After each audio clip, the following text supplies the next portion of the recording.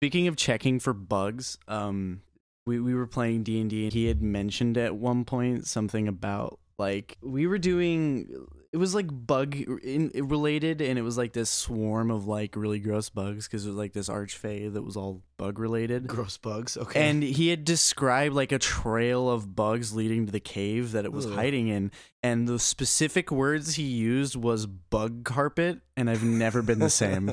That is horrible. Bug carpet. Bug carpet. Hello and welcome to this week's episode of 10 Points of Bugs. My name is SJ. And my name is Bugs. And we are going to bug... This sucks. This sucks. This is horrible. Welcome to this week's episode, everybody. The D&D episode. The Prophesized Dungeons and Dragons episode. Can we do that again, or are we we're just going to I thought we were going to Millie Rock with that, but we can do it again. Okay, we can leave that. Okay, cool. I don't care anymore. Listen, last week's episode was a train wreck. We got to keep it going. All right, deal. Train wreck it is. Train wreck. We were in a train wreck arc 6 episodes in. Hey, I have more gas station content. Hey guys, gas station content. I don't remember what it is, but I remember that I have gas station content. Well, that really sucks for us. There's one piece. So I went into the gas station to fetch myself a pail of miscellaneous energy drink, and like a pail of water. Fetch a pail of water. Yeah, but like I'm imagining like how big is a pail? That much of it would kill a man. How big is a pail? It's at least a gallon. I want to say because I'm thinking like metal bucket with the handle, right? 3 to 50 liters. 1 to 13 U.S. gallons. That's a lot of miscellaneous energy drink. That's a wide range. Would die. You think we can drink 13 gallons of miscellaneous energy drink? Do you want to meet God? How many? Let me see. I have one in front of me. So one of our miscellaneous energy drinks is 16 ounces. 16 fluid ounces. And what a gallon is 64 of those? Yeah. Yeah. So we would need 4 times 13, which is what, 52? 52 miscellaneous energy drink per person. 52 miscellaneous energy drinks per. Jesus. So anyway, I go in to get one, and I was like, I think it was late at night, and I didn't want to drink one, but I was grabbing one for the morning. So I was like, all right, what are my other options? And I just happened to look over at the soda fridge, and there is it's a version of this particular soda beverage called, I think it says it's Pitch Black. And that immediately caught my eye because, you know, I'm edgy and I like black stuff. And I was like, oh, Pitch Black. And I look at it and it's 0 sugar, baby. And I'm like, yes, I'm grabbing this. I have no idea what it tastes like, but I'm grabbing it. I grab it. I drink it. God awful. It's pretty good. Oh, what? Pretty good. It's like a weird combination. Can you mouth the brand to me? Okay, interesting. It's like this weird citrus and berry combo, I think. I don't know. I should have grabbed one and brought it for this. Yeah, we could have done a little segment out of it, but it's okay. It's in the past. Yeah, I'll grab one for next time, or I'll grab 2 for next time. We should make both that. Can enjoy them. Do you guys want that to be a segment? Just grabbing random drinks at the gas station and trying them. I'm down for that. Let's make that a segment. Because then the real comedy would come out of the fact that the audience would have no idea what we're drinking because we're just saying miscellaneous soda beverage. Okay, the real question is though, when you go to the gas station and you go to drink a electrolyte restoring drink. Mm-hmm. Do you go for the nipple or do you go for the normal?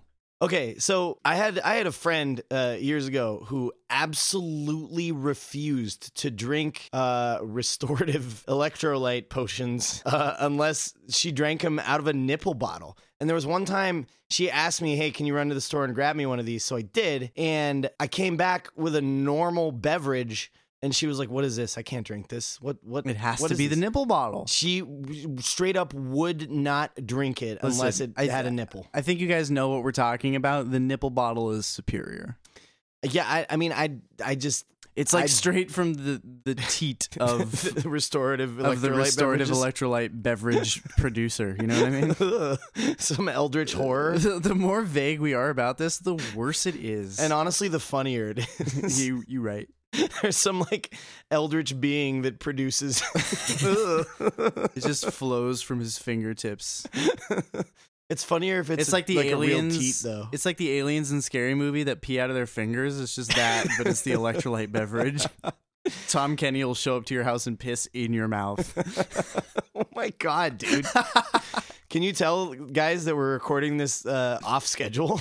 What? No, we're not. I have a work event this weekend, so we had to kind of modify our recording schedule a little bit. So yeah, this is Matt and I after an entire work day. This is 10 points of slashing after hours. 10 points of slashing uncut.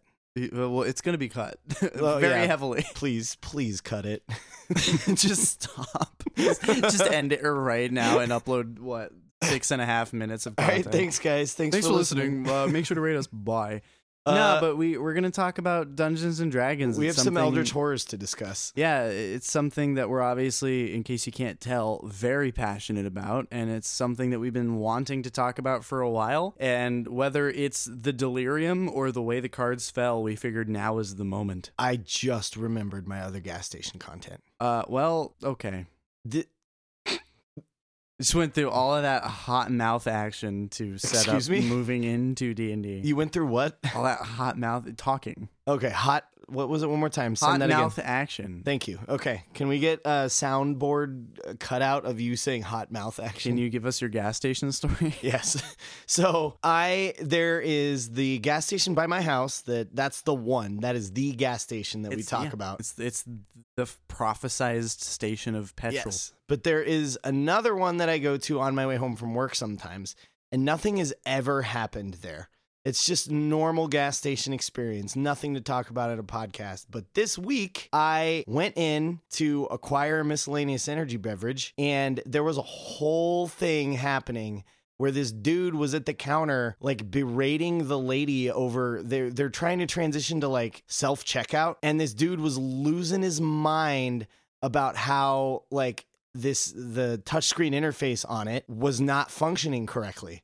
And if you remember in the first episode, I complained about how I wish gas stations had touchscreen interfaces. Maybe I'm going to double back Are on you that. eating your own words? Because, this dude was just berating the woman, and the dude was about 6,000 years old. And I'm like he just couldn't figure it out. And the whole time the lady's like, sir, just press the button right there, press the button right there. And he's just not getting it. And it takes him like 6 or 7 minutes to do this transaction. And I'm like, dude, what? Like, just listen to the woman. She's telling you what to do. It's like working in retail and then they insert their card and then it starts beeping for them to take it out and they just stand there. Yeah, it was a lot of that. And you have to go take your card out and they're like, okay. Yeah, it was 6,000 years old. It was just a whole lot of that. And then the dude finally gets out of there. I go up and my transaction's done in about 9 seconds because I'm not an idiot. Here's my thing. Like, I feel, and I know this is not the case, but I feel like the more time you spend on this planet, the more used to the more knowledge you acquire. The more used to being on this planet you are. So I feel like the older you are, like you said, the more knowledge you should have. Like, I'm sorry, but machines have been around of that caliber for like 10 years now. Like, everybody knows what a goddamn touchscreen is. Why are you struggling so hard with this? Because I know for a fact you're going to walk out of this building, you're going to pull out your iPhone 27, and you're going to, like... If he's that old, he probably has, like, a flip phone like, still. What are you doing, man? Like, what... Or like, if he this does isn't rocket does science. have an iPhone, the only way he's able to operate it is by accosting his grandchildren every other day to be like, how do you send a text? Yeah, dude, I don't get it. Like, that was okay 20 years ago. That was okay when this technology was new. It's not new anymore, dude. It's been around for so long, you don't have an excuse. You don't have an excuse. I'm sorry, but when I'm 97, like, I'm going to get with the times. We continue to get with the times, and we have our entire lives. Yeah. Like, guess what? There weren't iPhone 13s when I was 13 years old. I figured it out over time. Like, that's the expectation, dude. Yeah, I don't know, because the general rise of technology as we know it today has really happened recently. Like, it's been what's that? It's like logarithmic. It just exploded. So it's like, yeah, like they're definitely from a different generation, and I can see how there would be like a misunderstanding there, but also like it's a repetitive task. Every single pin pad transaction is the exact same thing every time. No matter where you go. Yeah. It's all what's the brand, Verifone or whatever? It's all the same brand, it's all the same one, and it's the same questions in the same order every time. And they cannot figure it out. It's the worst, dude. It got to a point when I was working in retail. I'm not going to say the company that I worked for, but if it was like a really old person, I would just be like, "Oh, I'm so sorry, I pressed a wrong button," and I would just do it for them really quick and be like, "Oh, you can remove your card, you're good to go." And then they're so old, they're just like, "Okay." Maybe that's the inherent problem. Maybe that's what happens every time they go anywhere. Yeah, maybe. And now they don't know how to do it because everybody just does it for them because nobody wants to put up with their Maybe that is the problem. tomfoolery. The registers made us ask like a donation question first or whatever, so I would always just like do it. I would always hit no thanks. I wouldn't charge them for a donation that they don't give a shit about. But I would just do that, and then while I was there, I'd hit the green 0. The green 0. The green 0, and then they press the normal 0, and they're like, "It didn't work." Oh, it says green. It's like, why didn't you read that the fucking first time? And how many pin pads have you ever operated in your 96,000 years of existence that want you to hit a random number on the pin pad to complete the transaction? The green for everybody at home. The green one. Yeah, press the one that's green. Yes, the green 0. Not a random number on the pin pad. Maybe the one that's green that says okay.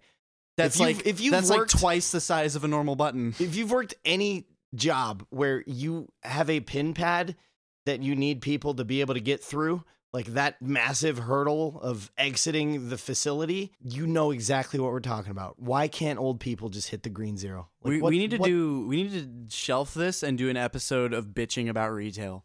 Yeah, I'm down. Matt and I have both worked several different retail jobs before, and I know some of our listeners, shout out to the boys. We know you guys deal with the same pains. Yep. So, but regardless. Anyway, so D&D. Dungeons and Dragons. Sorry. Yeah, no, this is something that we've been wanting to talk about for a while. The time is right. The time is ripe. The time is ripe. We have a few kind of different things. This is structured more as just a general overall discussion, but there is a little segment specifically that we want to do involving something we mentioned last episode, our soundtrack. Yeah, so I don't want to take away from Matt because obviously Matt is the one that built the world, but I do want to just start by saying... Well, I'm going to cut you off right there. Every Dungeon Master knows or should know. Yes, I made the world, but they have done so much. Like, it is as much your world as it is mine. And that is the inherent beauty of D&D, and that's what drove me to really love this. Is we say it all the time, it's collective storytelling. It's everybody together telling a story together that's all their own pieces. There's obviously hard and fast rules and stuff like that in terms of how the world functions, but there's so many like factions and pieces of lore and legendary characters and all this stuff that just straight up would not exist if it wasn't for you guys. Yeah, absolutely. And the way I've explained this to some friends of mine, as I said, us at the table playing D&D is just Matt coming up with a bunch of shit to derail me, and then me responding to that by derailing Matt, and then it's just an infinite loop of Matt and I just at each other's throats trying to weird each other out. It's always awesome. It's a game of one-ups betwing me and him, and then the rest of the players suffer for it. They suffer horribly. No, it's a good time. And like obviously he's the one in the room with me right now, so we're kind of focusing in on him, but all of the other players are very, very involved. And absolutely. Everyone, some pretty crazy stuff already from our newest additions to our group, and the people that we've been playing with for the longest time have done some insane things of their own. But yeah, it's just an out crazy competition really at the end of the day. Yeah, and it's incredible. The players that we have in our group now, they add so much just from their presence alone. Like having that energy in the room together is just incredible. Yeah, because we've been living in this world for I've been living in this world since 2017 is when I started making it. Obviously, DM world builders know that if you're doing a homebrew setting, the work sort of never ends. But I started this world back in 2017, and but they've been living in it since about 2020. Yep, and September 2020. At this point they know so much just through what I've told them outside of the game and things that they've learned through the eyes of different characters in the game. To have the newest additions to our table that have no idea what anything is for me specifically as a dungeon master, it's great because I can give them these insane bits of lore that I just have on deck about this world that they've never heard before, and they'll be like, what the hell, this is insane. And then it's incredible. my veteran players are just like, yeah, okay, the dead god, blah blah blah, moving on anyway. It's like, it's just nothing to them, this insane tale of dead gods and war and blah blah blah. And then the other players are like, what? And then they're just like, yeah, don't worry about it, moving on. It's super gratifying too, because so the way that we have played this, so Matt said I've been playing in this world for almost 3 years now. And one of our friends has been playing in it since 2017. Yeah, since the inception. But no, it's super gratifying for me because the way we play in this world, a lot of what we have done is sequential. So like the first character that I played, his decisions still have an impact on the world today. And those things are coming up in the campaign right now. And it's super gratifying for me because I'm playing a character that isn't that person or isn't any of the other characters that I've played like sequentially. And it's just really cool because they hear about the things that me, SJ, that I did as these characters before, but it's disconnected. And it's just super cool watching them. It's like watching somebody else watch a movie that you personally put together. And it's just this pride of like, wow, like we did that and they're enthralled, and like, it's really cool. And they're going to have that same experience once they've been playing with us for years and we bring somebody new in and they're going to be like, oh, what? You did what? Like, that's so cool. D&D is just incredible like that. Can I think I'm ready, Matt. To talk about the soundtrack? No. Oh. I think I'm ready to tell the story of the first time that I ever played D&D. Oh, okay. For the safety and privacy of the people involved, this is a heavily censored version of the story, but you'll get the general gist, and it's hysterically funny. So I know hysterically funny is an oxymoron, but it's so goddamn funny. It's incredible. So yeah, like Matt said, this is heavily censored, ladies and gentlemen, but you'll get the idea. So for my birthday, I had told Matt earlier in the year because I knew that he was super into D&D, and I had told him at one point, I was like, you know what, I've always been kind of interested in the concept of it, but I've just never been in a situation where I could do it. Yeah, you had mentioned as early as 2018, like you had mentioned, I think we talked about this in an earlier episode, you had said like, oh, I've always wanted to play like a paladin, and like, D&D has always like intrigued me, and like that those comments started as early as like 2018. Yeah, and then like I said, 2020, I was like, you know what, I'd really like to do that, and Matt was like, I mean, I could just come over and set a game up for you. And I was like, you know what? It'd be really cool to do that with my girlfriend at the time as a birthday gift. And he was like, yeah, hell yeah, I'd love to do that. So Matt put together a one-shot, and he had asked, he was like, okay, well, what kind of do you want to do so that I can kind of gear it towards something you'll enjoy? And at the time, I was playing, in the fantasy games that I was playing at the time, I was playing a paladin. And I had played the absolute shit out of that paladin and was kind of ready to move on from that character. So I conceptualized kind of just a generic Monster Hunter guy. And that's what I told Matt, like, let's just do kind of a classic Monster Hunt. And he's like, okay, cool, let's do it. So on my birthday, I have my girlfriend over, and Matt comes over to DM this one shot for us that he had conceptualized. He is an incredible DM and likes to bring props. And this is a very crucial part of this story. So he had printed out a letter that came from a neighboring town to where my character and my girlfriend's character were going to start. And the letter basically was a cry for help. The letter was just like, please send help. It's coming in the night and taking people. People are disappearing. We don't know what's happening, but we've seen this thing. It's terrifying. Like, please, somebody send help. Was pretty much the gist of the letter. Yeah. He had printed that out on this piece of paper that had like a parchment style background, and he had like burned the edges and made it look super cool. There's a really cool trick that you can do just for all you DMs out there. If you do a Google slide and do the same parchment background for both, put text on one and then print it double-sided and then cut the white off the edges, it looks like parchment. And then I learned this in elementary school. You can take it, crumple it up and unfold it, and do that like 5 or 6 times, and it gets this really cool like parchmenty texture. Yeah. It was super well done. So we start playing, and he sets up this world, right? what he didn't tell me at the time that I learned later is that he actually set this up in part of the world of his homebrew stuff that he hadn't really explored much yet. I can get more into that after the story. I don't want to interject too much. Yeah, you're good. So we go through the beginning of it, and it's this whole setup process. Like, okay, you are familiar with this Church of Paladins, and they're going to give you a mission because you just got back from like a long time away, and they want to kind of bring you into that world, so they're giving you this mission. And he goes to give us the mission, and when he does that, he hands us, like, the actual us.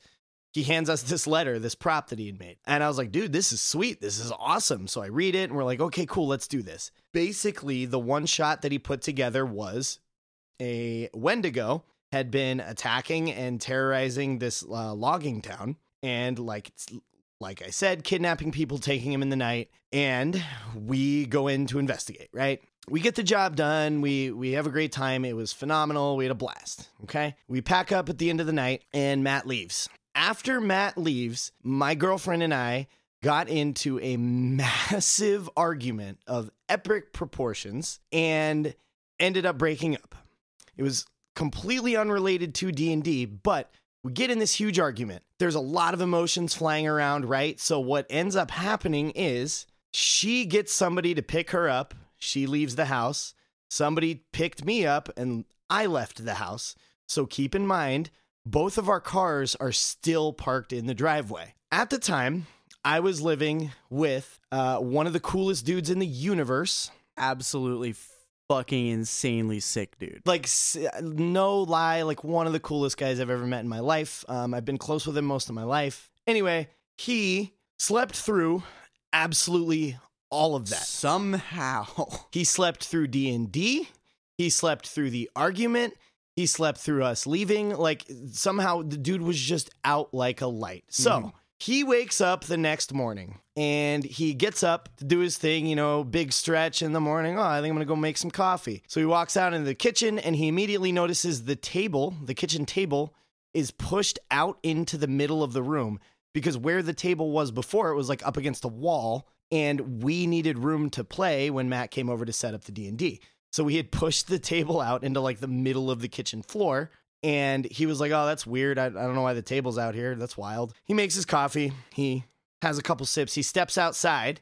The door to my patio was right next to the kitchen. So he steps outside. He takes a breath of the crisp, clean morning air.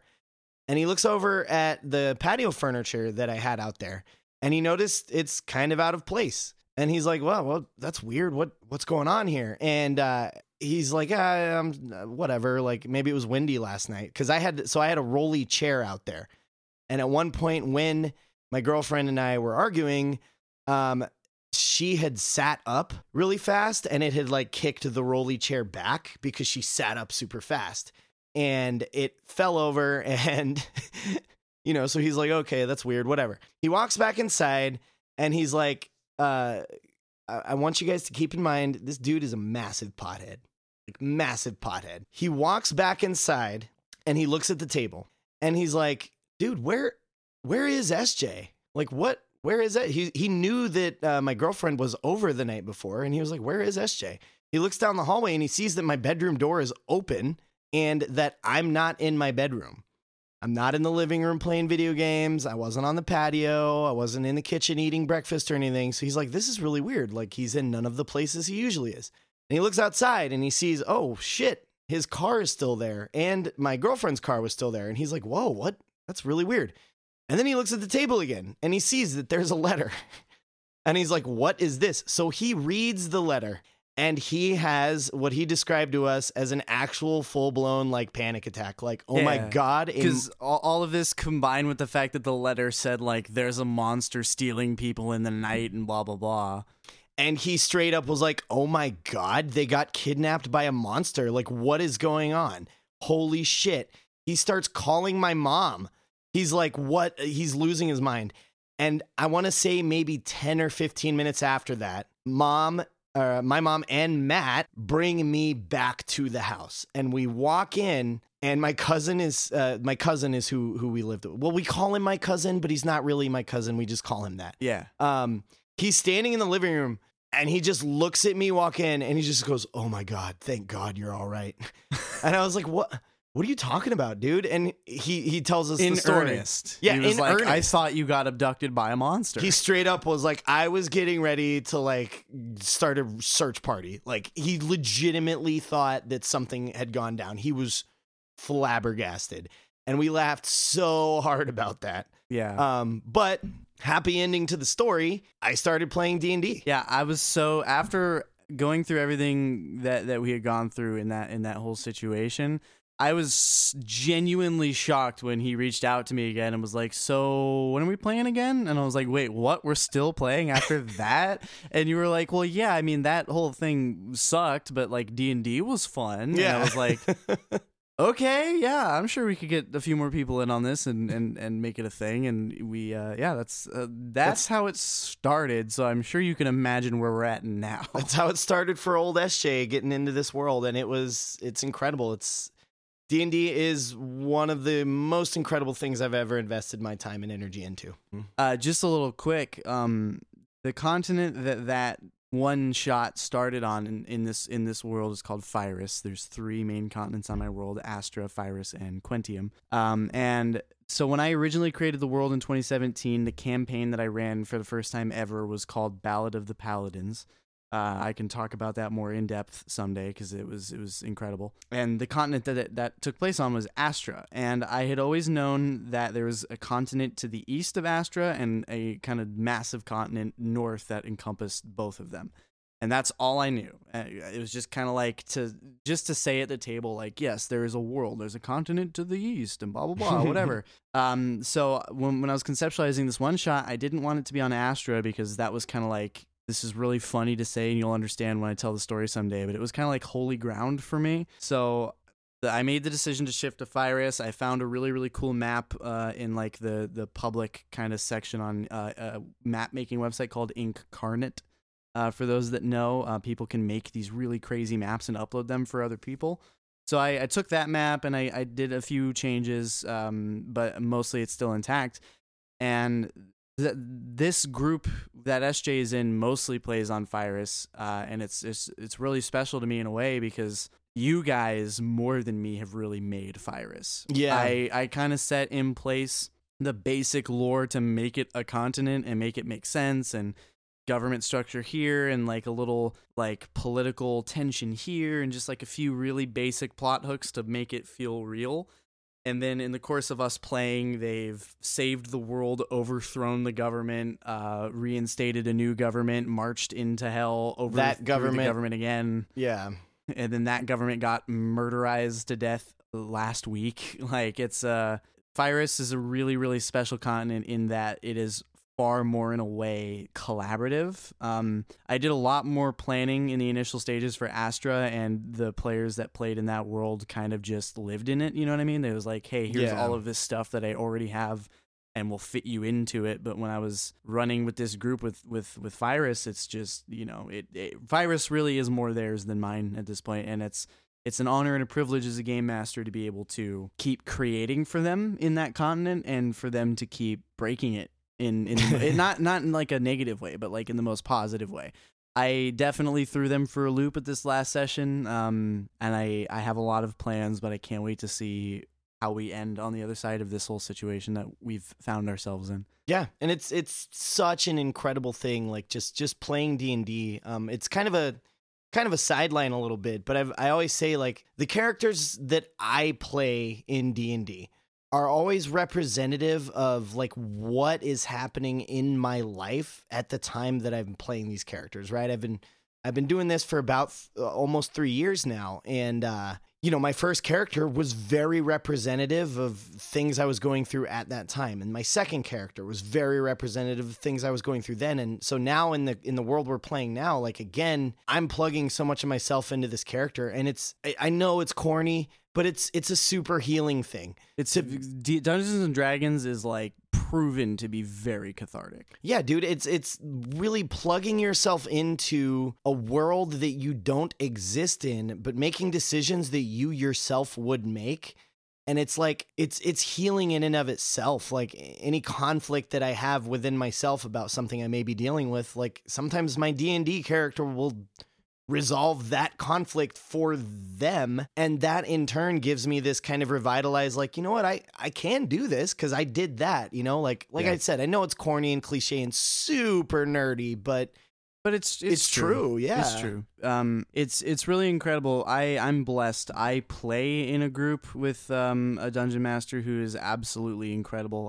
I definitely consider him leagues above me. And that group, I mean, we've all cried real tears. We've all jumped out of our seats and screamed. Like, that group is very, very special to me, because it's also all of my closest friends. And then this group that I run for, to be able to, like, you know, killing, because the purpose of what happened in our last session was to kind of upheave everything. Because every time you do a campaign, you have to up the stakes, right?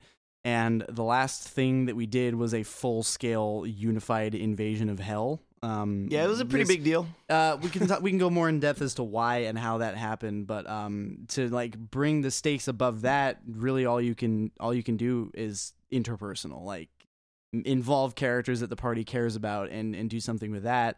So my answer to that was ancient sect of Yuan-Ti infiltrating the government and killing everyone, and essentially the continent is the future of the continent is in the hands of literally the party and like the 3 or 4 major political figures that lived. But the king is dead, all of the barons are dead, etc., etc. It's quite a big deal. And, you know, I feel like there are some groups where I could pull an event like that and they would be like mad that it was happening or anything crazy like that, or like be super disheartened or just not care. But, you know, the fact that the group trusts me enough to have let that happen, like, because they were paralyzed. It's a very long story, but like in a way there's a lot that they could have done to prevent it, but they definitely have that level of trust in me to be like, okay, this is obviously going to be insane, but he's going to lead us somewhere that's fulfilling for all of us. So having that trust from them is incredibly fulfilling. But also seeing the looks in their faces when I did it, because it was genuine. Like, it wasn't, I didn't see fear in anyone. It was confusion. But it was mass confusion. It was legitimate, like, what is happening? Oh my God, this is real. Holy shit, what? And then, like, immediately throwing the action back in the players of, like, the army is destroying the city. There's this crazy dragon that you've never seen before that's, like, scaleless and breathing acid, and, like, the teleportation circle is destroyed so you can't leave. Like just this insane, just going from not having any control and watching it happen to being thrown into absolute chaos. Watching them navigate that was quite honestly very special to me, because I had been sitting on this event for so long. And that was great for me and my character, because a big thing, like one of the character traits that I'm trying to emphasize heavily with the character I'm playing right now, is that he doesn't think he's a leader.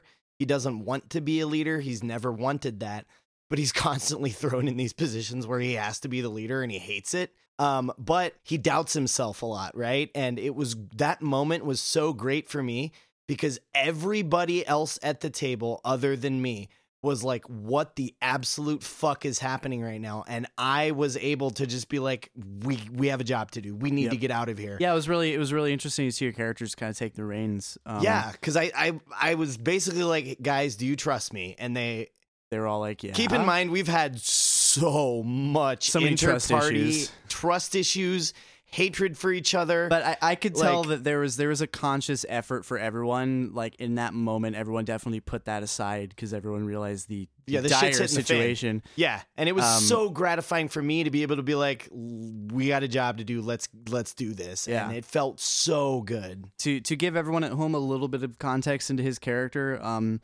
I don't know if anyone listening has ever read the Ranger's Apprentice books by John Flanagan. If you haven't, you should. It is.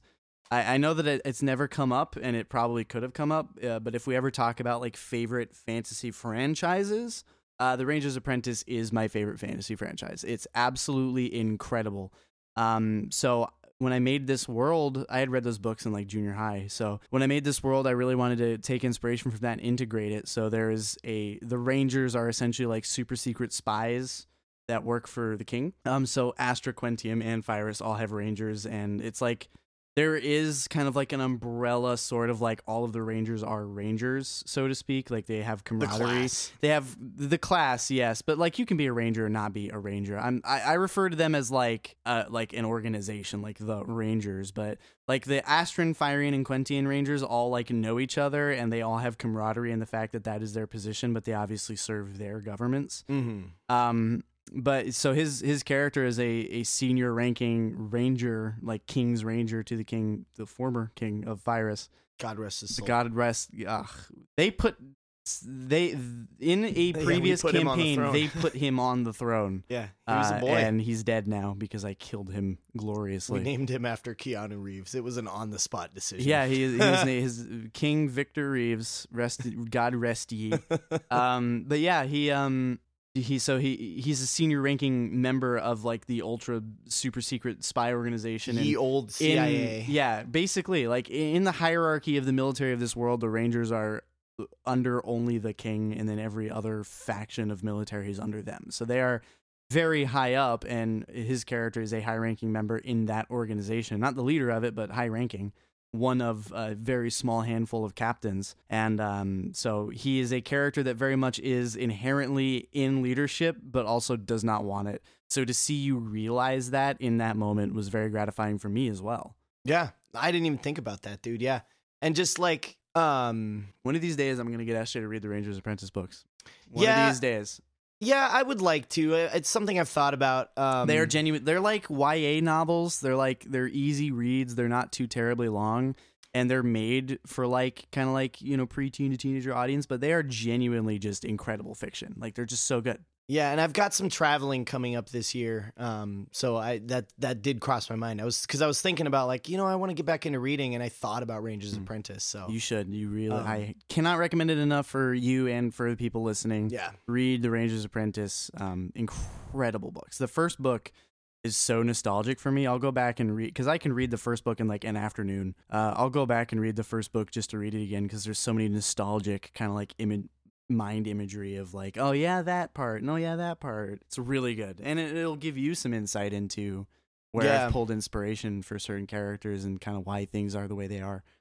For sure. Yeah, I want to go back to, you said something about like, you know, the players trusting you, and I just got to be there. Yeah, I just wanted to point out that, like, yes, I'm not going to speak for everybody else, but yes, obviously I implicitly trust Matt with this. But with that said, like, I'm a big fan of chaos, and I think most people that play D&D want that chaos, because that's what creates moments where you have compelling storytelling. And I am a big fan. I'm a big fan of what's happening right now, what's to come, and Matt knows damn well that I am going to throw my own brand of batshit crazy chaos right back at him. And that's the beauty of this, is like, it's so collaborative. And Matt is incredibly talented in that he builds this game for the players, right? Like he's not just trying to win. It's not DM versus players. DM versus players, D&D is horrible. He wants to make sure everybody is having a good time and telling a story in a world where, you know, we ultimately make the decision as to whether or not we're having a good time. So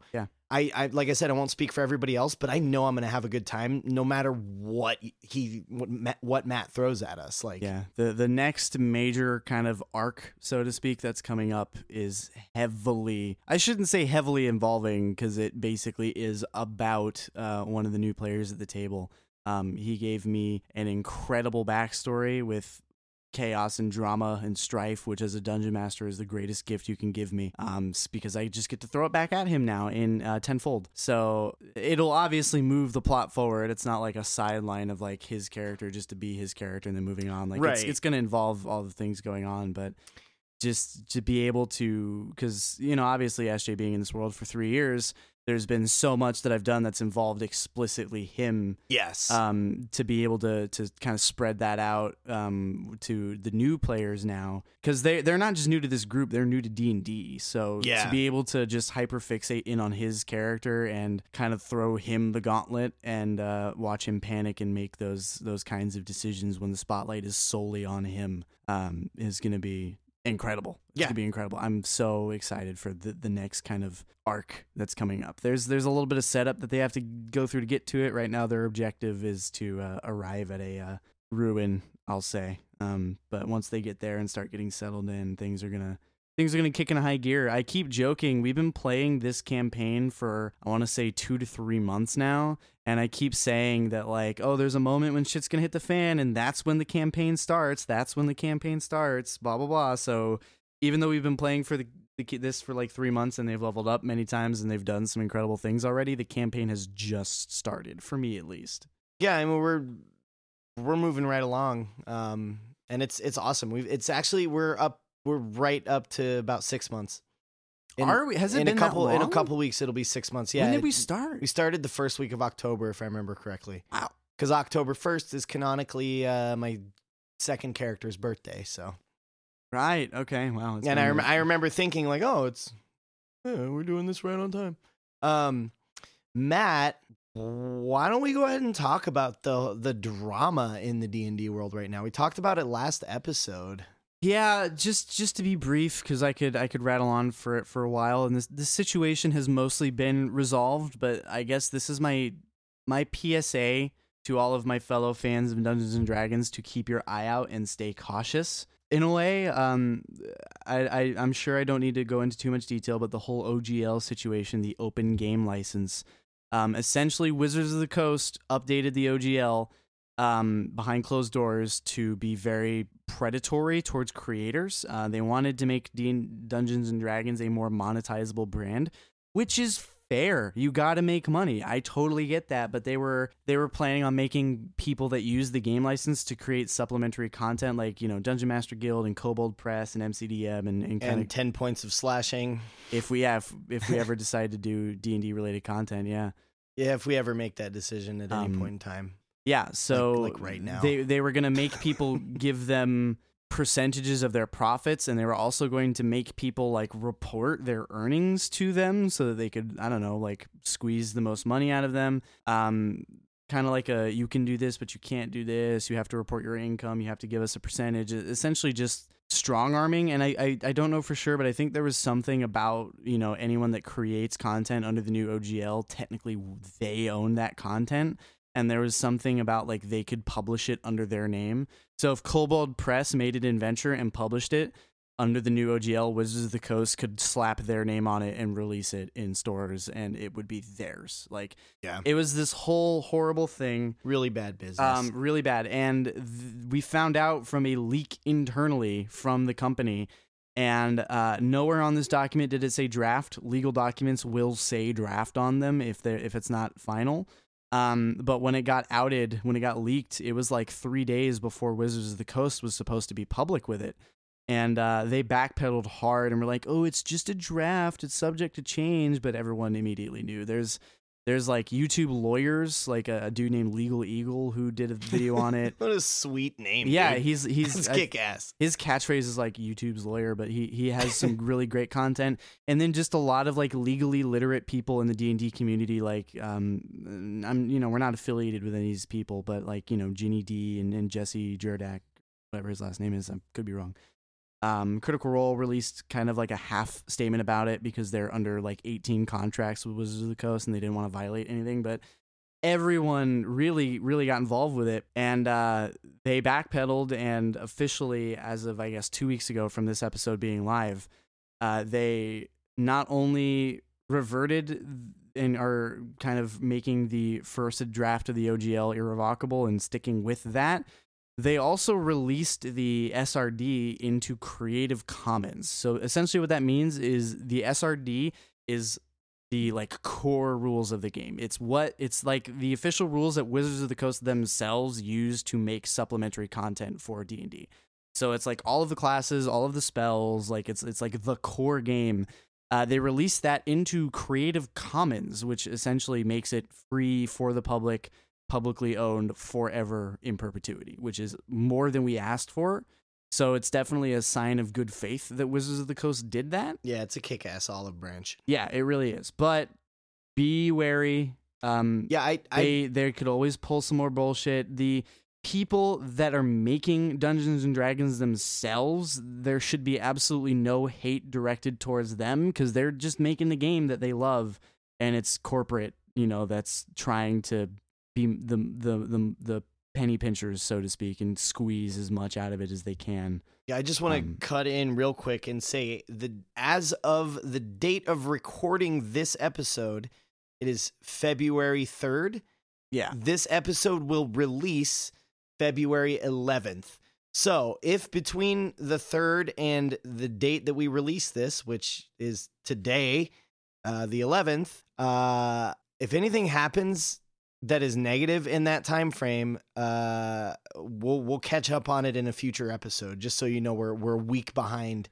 So yeah, as is the case of production schedules, But as of February 3rd, everything all of this good. is true. Yeah, all of this is true. So. But yeah, stay cautious. Take everything you see from Wizards with a grain of salt. Read into everything. They backpedaled. They're back on the right path, which is great because I get to be excited about 1D&D again and everything that they're doing with that. But one thing that everyone was doing was like, oh, we got to switch to Pathfinder and we got to do this and we got to do this. And then they backpedaled and now everyone's like, oh, cool, we can just only ever play D&D again now. Play other systems, guys. Play Pathfinder. Play Call of Cthulhu. Play Powered by the Apocalypse. Like, try out other systems. You got a whole life on this planet Earth and so many stories to tell. You can afford to leave D&D for a little bit and try out another system. Obviously, 5th edition D&D and presumably 1D&D is my preferred system, but I've played Pathfinder 2e. I've played games that run on Powered by the Apocalypse. I haven't touched Call of Cthulhu yet, but I've seen it, like Vampire the Masquerade, stuff like that. Just play other systems, please, please, please. That's my PSA. Be careful of Wizards of the Coast in the future and play other systems. Yeah, man. I mean, I've only ever played D&D and probably will only ever play D&D unless Matt decides to pivot us away from that. I still really want to do something with Kids on Brooms. I really want to do a Kids on Brooms, even if it's like a 3-shot or like a 4-shot. Yeah, I still really want to do that. And then I would love to do. There's Avatar Legends is on. It runs on the Powered by the Apocalypse framework, and it's we're actually rewatching Avatar right now, and I would love to do something with it because it looks very fun. Oh yeah, that'd be cool. Yeah, it's got like there's so much. There's out there, like dude. Yeah, the way that Avatar Legends works, it's actually really interesting. Super quick tangent, but instead of the classes being like firebender and waterbender and stuff like that, there's like, because Avatar is all about like balance and fighting between two different ideals. So there's a bunch of different like mentalities, I guess. One is called the idol, and it's like responsibility and freedom is like the balance that they walk. Mm-hmm. And when you fight and when you like make roleplay decisions and stuff, what's actually happening is your balance is being shifted between your two core principles. Oh, that's cool. So you kind of have to design your character around that a little bit, but like if you're playing an idol and you want to like lean into your responsibility, NPCs can call you. It's literally called like calling out. They can call you out and shift your balance towards freedom, and like it's this really interesting system. It requires a lot of flexibility with your character from the players to be able to be like, okay, I guess I'm more freedom based now, but it genuinely is really interesting. And when you're building your character, you can pick any discipline. You can be an idol and you can be an earthbender. You can be an idol and you can be a weapons dude. That's cool. Like it's really interesting. I would love to play it when we're done watching through Avatar again.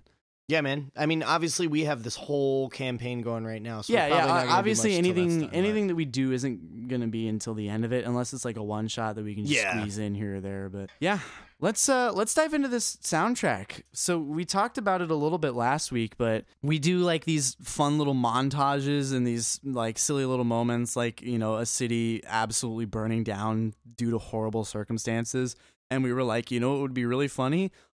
The song, we didn't start the fire. So it's just this really hilarious 80s music soundtrack. I'm going to take it away with the first time that happened. The first of our montage songs. Hungry Like the Wolf, right? Yes. So you remember, I told you about how that first session that I played involved the Wendigo, right? Well, the Wendigo is a very, very important character in this world because that one in the one shot specifically, they fought the child of that Wendigo. Yes. But we're specifically referring to the Wendigo patriarch. Yes. So the Wendigo Patriarch, my first character ended up so that Wendigo was like the main bad guy of the first like arc. third. The first arc that we played, yeah. And the final fight with that Wendigo was one of my favorite moments of all of the D&D that we played. But the final fight, when the Wendigo, and I didn't know this, but the Wendigo had 1 hit point left, my character kind of threw down his sword and attempted to persuade the Wendigo into helping him. Mm-hmm. And after a series of incredible rolls, He beat me by 1. Not the first time it's happened. Was able to persuade the Wendigo, and it ended up becoming an ally.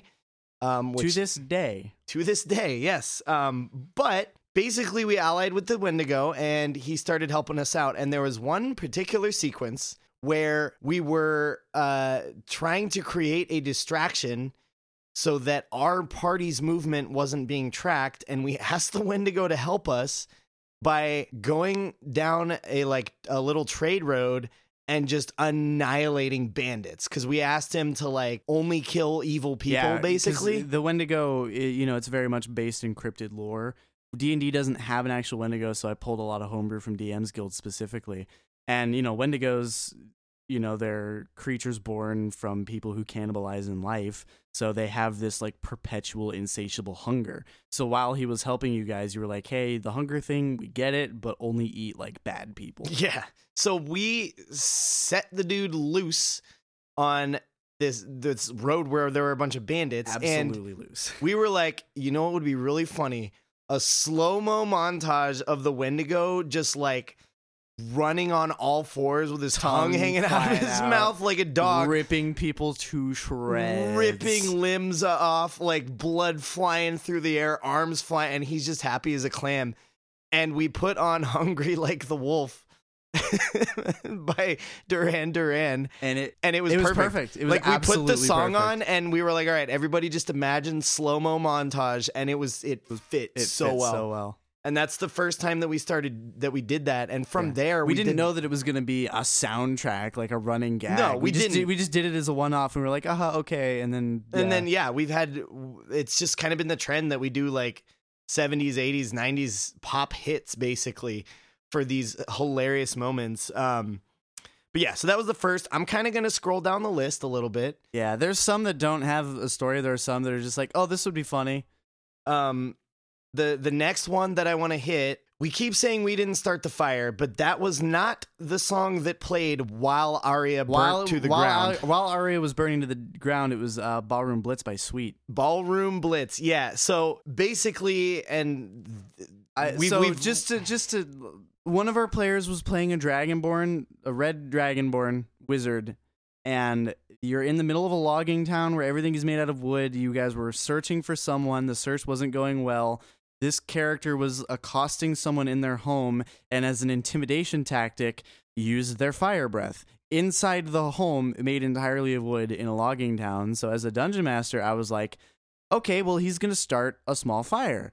And after a series of really bad rolls. And then it wasn't small. It was not small anymore, ladies and gentlemen. And while that was happening, Matt put on Ballroom Blitz because it was just hilarious as we're frantically trying to put the fire out. As everyone but SJ was frantically trying to put the fire out. So what was happening was the fire was spreading. The entire town was burning to the ground. All of the the townspeople were freaking out because they were like, our town is burning to the ground.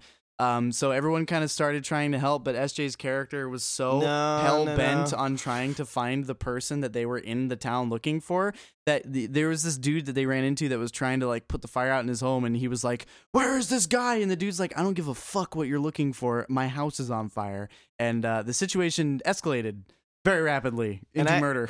And I will go back and submit that nobody was trying to help. None of the player characters were trying to help. Eventually they were.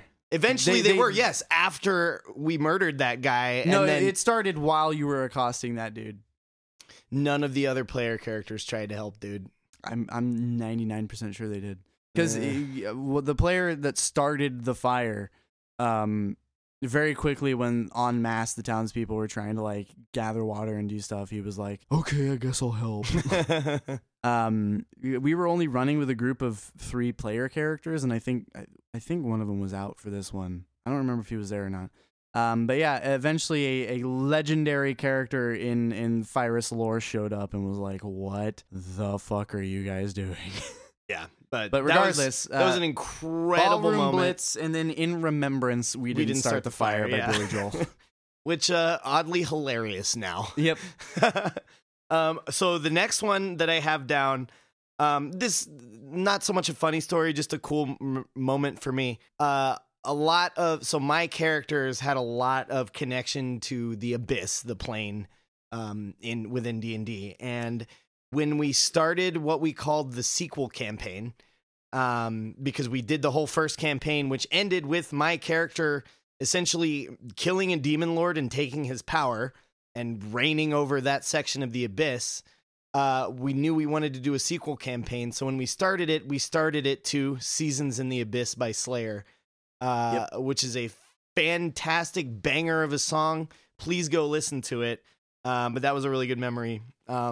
The next one I have on the list, Dead Man's Party. Dead Man's Party. So the aforementioned invasion of hell was the result of a lot of fruits of labor in unifying the governments of the world. And when the material plane decided that they didn't want to be stepped on anymore by hell, who was kind of poking a lot at this point in the story, they decided, the King of Fyrus was like, hey, all of the world is united right now. We have incredibly powerful soldiers, some of the most well-known and powerful mages of all history. Like, let's do this.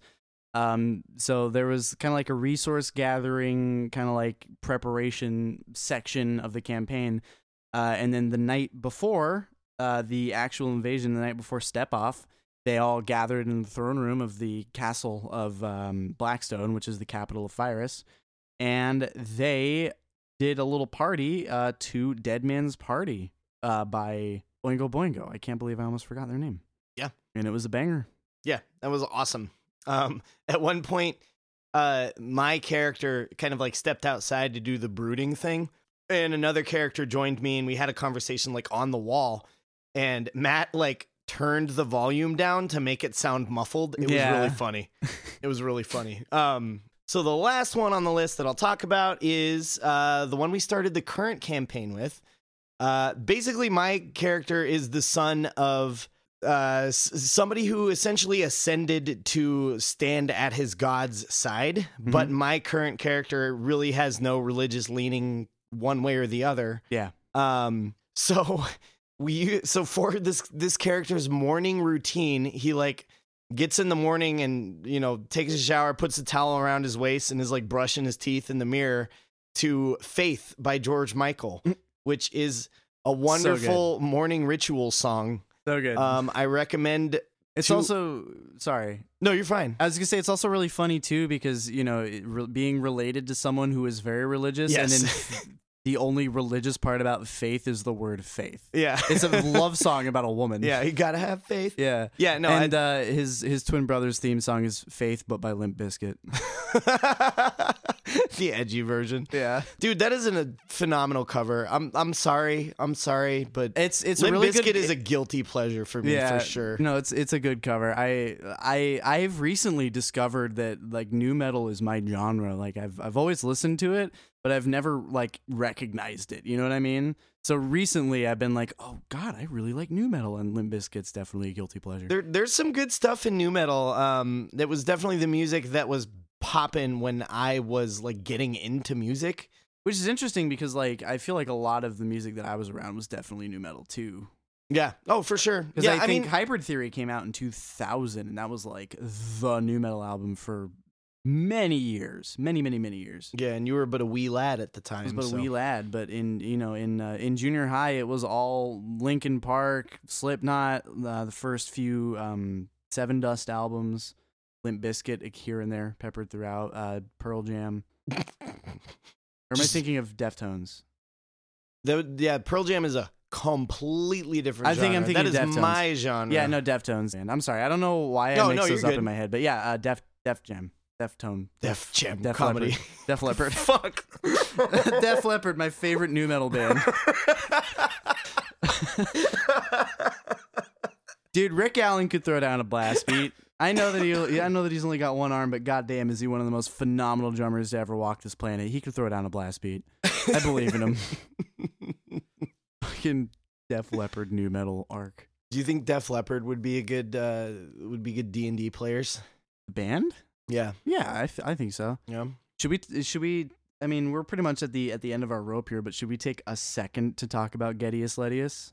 Have at it. Geddius Ledius is your child. So we like we've said, we're big fans of our music and our 80s and 70s and 90s hits.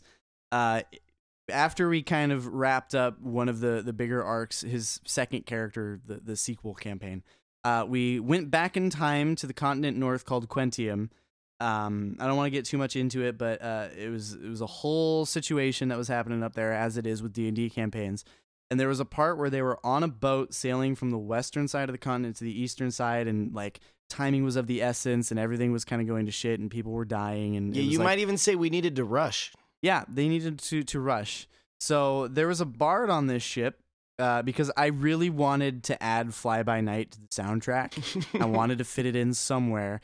And for whatever reason, I don't remember why now, but in the moment, with the scenery and the urgency and the context of what was happening, Fly By Night just really worked.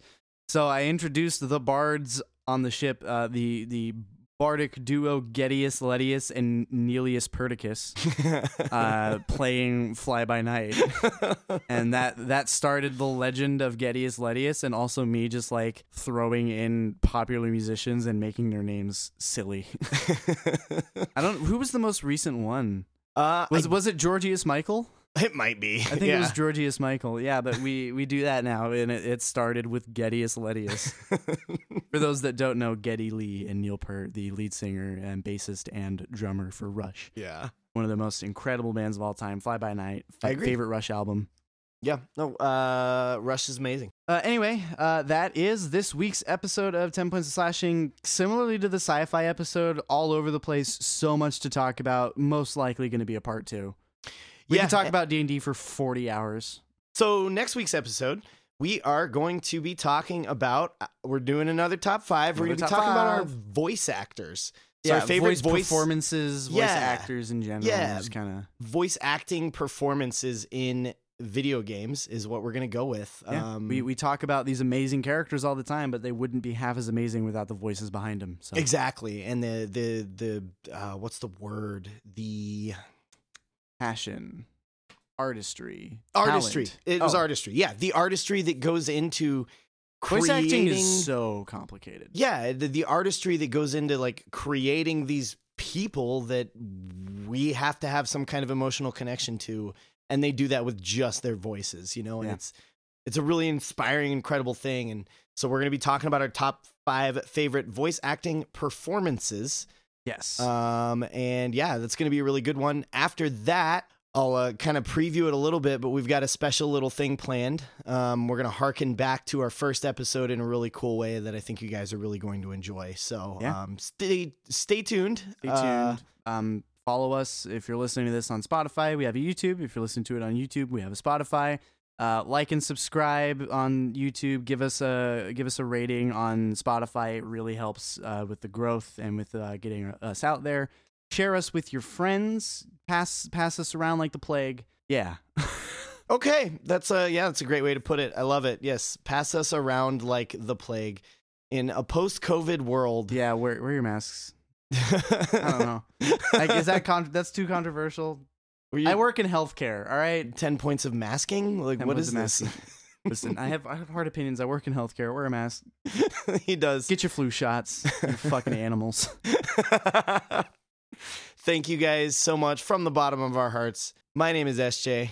My name is Skibidi-Weed-Up.